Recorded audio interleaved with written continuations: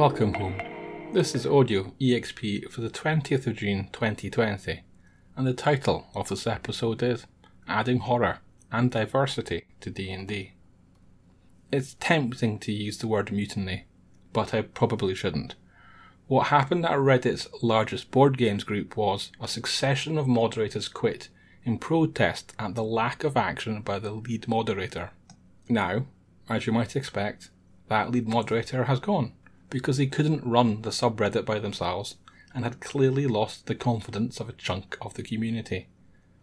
Many of the old moderators are now back, but there's a new group at the helm and the subreddit will be doing things differently. They'll be doing what they can to combat racism. I had to look on Twitter to find out what the reaction of the board games community there was. Mainly, I'm sorry to say, it was good riddance to bad rubbish. Judging from my scan through those conversations, people had grown frustrated with that Reddit community's failure to be a fun and inclusive place. They had moved on. I doubt anyone tunes into a Reddit board game group to talk about politics. But it comes a time when a failure to modernise becomes a political statement in itself. Inaction is not an abstract concept after all. Last week's Audio EXP touched on the Black Lives Matter efforts from the community.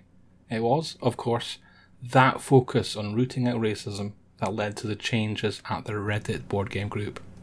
But the tabletop RPG community has been having similar conversations too. Arcanist Press did well with their timing.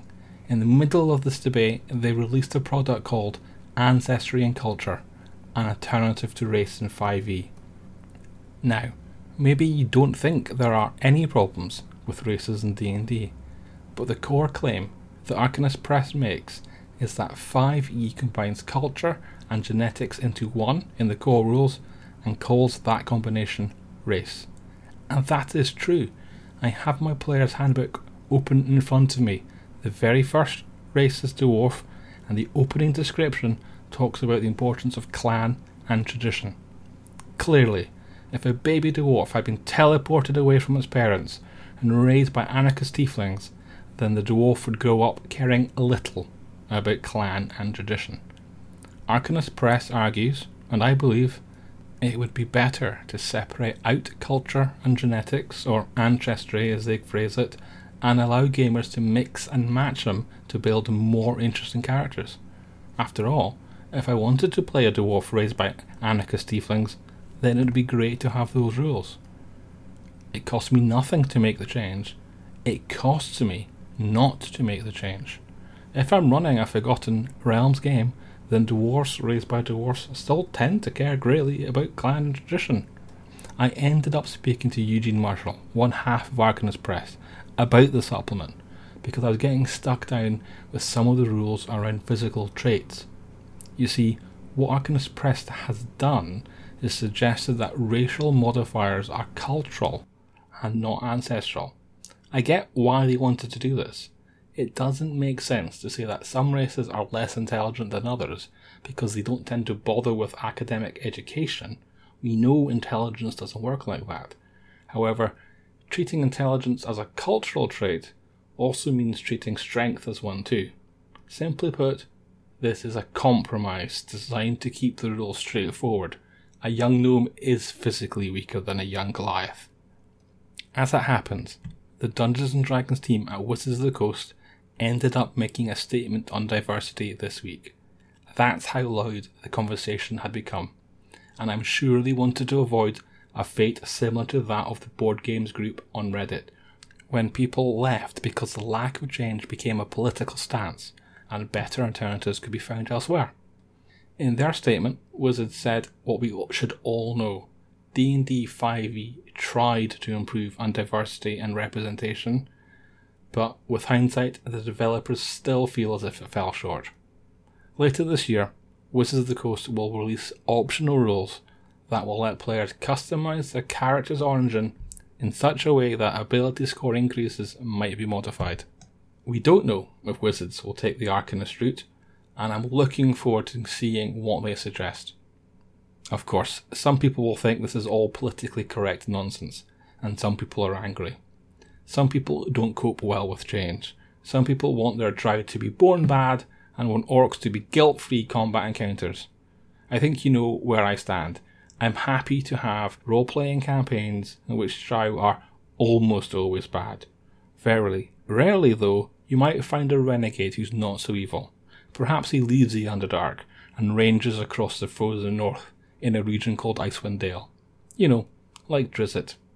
Oh, speaking of Icewind Dale, it has now been confirmed that D&D's next setting and expansion adventure is Icewind Dale: A Rime of the Frostmaiden. That was announced during day one of D&D Live. The twist, though, is that this game is going to be a horror. John Carpenter's The Thing is a big inspiration, and that's a scary movie. Scientists are trying to track a shape-shifting alien across the Antarctic landscape, and they generally end up dead. Icewind Dale's weather is so dangerous that Wizards of the Coast have created rules for blizzards and avalanches. The Frostmaiden, a lesser god, is also a shape-changer, and the book has different stat blocks for her to use depending on how the PCs encounter her. We're told that this adventure will use horror aspects like isolation, secrets and paranoia. I think those are a perfect match for a murderous shapeshifter. What's caught my attention though is a report from Polygon that mentions a preview event, and at this event, D&D's storyline designer Chris Perkins is reported as saying that characters will all have secrets, and it's up to the players when, or if, they reveal those secrets to the Dungeon Master.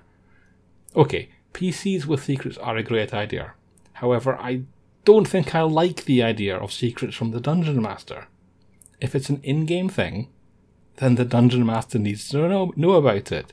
I know there are games in which the group works together to create the world and describe what's happening. There are rules and systems in place for such RPGs. Dungeons & Dragons does not have very much of that, and the new generation of gamers welcomed into the hobby by the strength of D&D 5e may not have much experience with it. I'm not saying no, I'm saying that I don't like the idea as it was presented. Unless the Wizards of the Coast team clarify, we have to wait until September to find out how Rime of the Frostmaiden handles this. In the meantime, we can turn to veteran designer Sandy Peterson for help with horror. Geek Native was lucky enough to speak to Sandy this week, and we talked about adding Cthulhu to fantasy. Sandy argues that in a game that already features multiple planes of existence, magic, and godlike entities, that the Cthulhu-style mythos needs to go beyond all of that to create the cosmic horror that they're supposed to. He gives an example of Cthulhu manifesting like a cosmic disease into your fantasy world. Geometry itself shifts in favour of Cthulhu, so that if characters are trying to run away, they might find out that they're running towards it.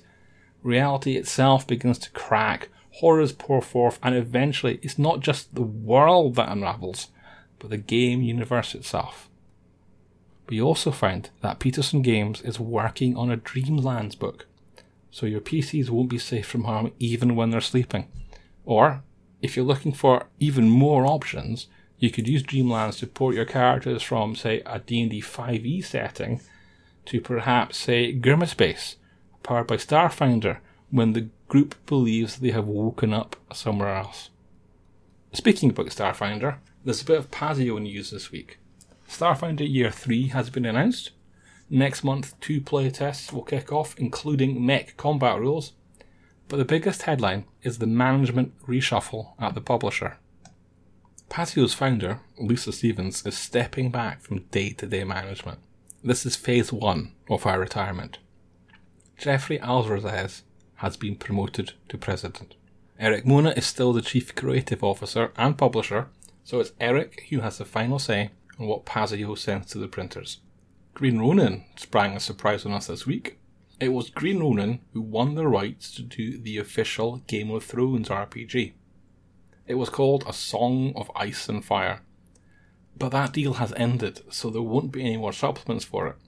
However, in response to the lockdown and needing to make money from digital sales only, the astute publisher took the Chronicle system that powered A Song of Ice and Fire and transformed it into a standalone core rule set of its own. This is a system that they created and which has rules for duels, battles and courtly intrigue. The new game is called Sword Chronicle. And yes, it uses the Chronicle system to power feudal fantasy games. But it is not Game of Thrones without the name. They are adding in rules for elves and dwarves, after all. Oh, by the way, they're calling those ancestries and not races, just as Lisa Stevens' Pathfinder 2nd edition does. So Sword Chronicle is more like a traditional Western fantasy RPG than Game of Thrones. Hopefully it's the best of both. Another surprise was Roll20's Burn Bright. That's mainly a surprise because Burn Bright was hardly burning brightly in my mind. I'd nearly forgotten about it. It's 3 years since he announced it. The Virtual Tabletop is investing in their own RPG. They're now, in a way, competing with their publisher partners. Burn Bright is a sci-fi, and it's specifically designed to work with the Roll20 platform. It will be published next month. And while we're talking about surprises, what about Games Workshop handing money back to the British government? It turns out that Games Workshop has, despite the lockdown, had a great year so far. People have been gobbling up their games, probably to cope with the lockdown. So while the Wargames maker initially secured overdraft and engaged in all sorts of clever and smart financial moves, it turns out they don't need the government loan after all. And if handing money back is alien to you, then there are a few freebies worth mentioning this week too. Amazing Tales, the family-friendly RPG, has 2 free downloads. One was written by a teacher and is designed to help you use Amazing Tales to teach kids, and the other was written by a child therapist, and it can be used to see whether role-playing might be an appropriate therapy for the kids that you know. Albacon will be free, with donations going to charity. Albacon is an online event which you might consider the replacement for the cancelled Tabletop Scotland, and it will run from the 3rd of October to the 4th. What we've seen is that the lockdown forced many conventions to be cancelled, but some of them are being replaced by online events. I know it's not the same thing, but I think we're learning. It feels like the early years of e-commerce. E-commerce was rubbish back then, but we kind of knew what to do, but we just didn't know how to make it happen, but we got there. I think that's what's going to happen with online events too. We will just collectively get better at them. The other bonus of online events is that they are cheaper and therefore small businesses can run them. Nerdburger Games, the indie publisher behind the Roaring Twenties superhero game Capers, has announced Nerdburger Con Online. That will run from the 14th of August to the 16th. It has been a busy week, hasn't it? There are some trailers and geeky announcements I want to squeeze in though. First up, EA looks like they might have something great on its hands with Star Wars Squadrons. You form a squad of pilots with your friends and people you've met online, you pick your spacecraft and it does not have to be a TIE fighter or an X-Wing, and you can tinker with it, and then, like Destiny's fire teams, you work together to blow up the other side. And there are 2 Werewolf of the Apocalypse computer games coming out. First up, there's Earthblood. In the trailer, we see a blood-red tree and wolves, and then there's a fight outside a factory or a power station. There's a mech on duty that's gunned down all the attackers, and it looks bleak. Those red leaves from the tree blow in and enter the fight scene. One of the combatants begins to transform. Earthbound is described as an action RPG all about eco-terrorism. These monsters will be going to war against those polluting machines. The other werewolf game is called Heart of the Forest, and we don't know so much about it. The trailer shows the horrors of deforestation. We know about the designers though. They are called Different Tales, and are ex-The Witcher developers, and they have signed the Slow Games Manifesto. Slow games aren't about games that take an age to play. It's more like an anti-clickbait style of game. Different Tales want to treat their audiences as adults, and develop games that you can come back to after taking a break. But that's not all before we leave the world of darkness. Let me also talk about Wraith the Oblivion VR game. If you've not worn a VR headset yet, then it's hard to get across just how effective the good ones are. You can really get lost in their games. The idea of a well-made Wraith game is terrifying. In Wraith, you're dead, but you have unsettled business, and there is something out to get you. In a week of media announcements, it's worth calling it that Netflix is about to air Ben Dunn's Warrior Nun. Our hero is a young woman with an attitude who, somehow, finds herself with special powers and fighting against the forces of evil.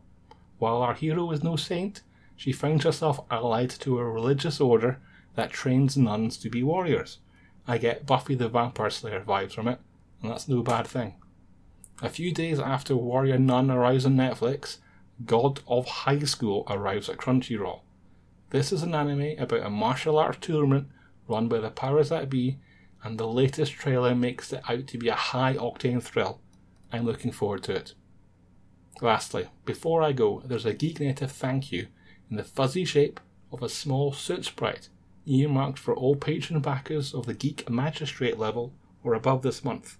If you're already at this level, or you get there before the end of the week, then you'll get one. Do you need a fluffy thing with cute eyes? Nope.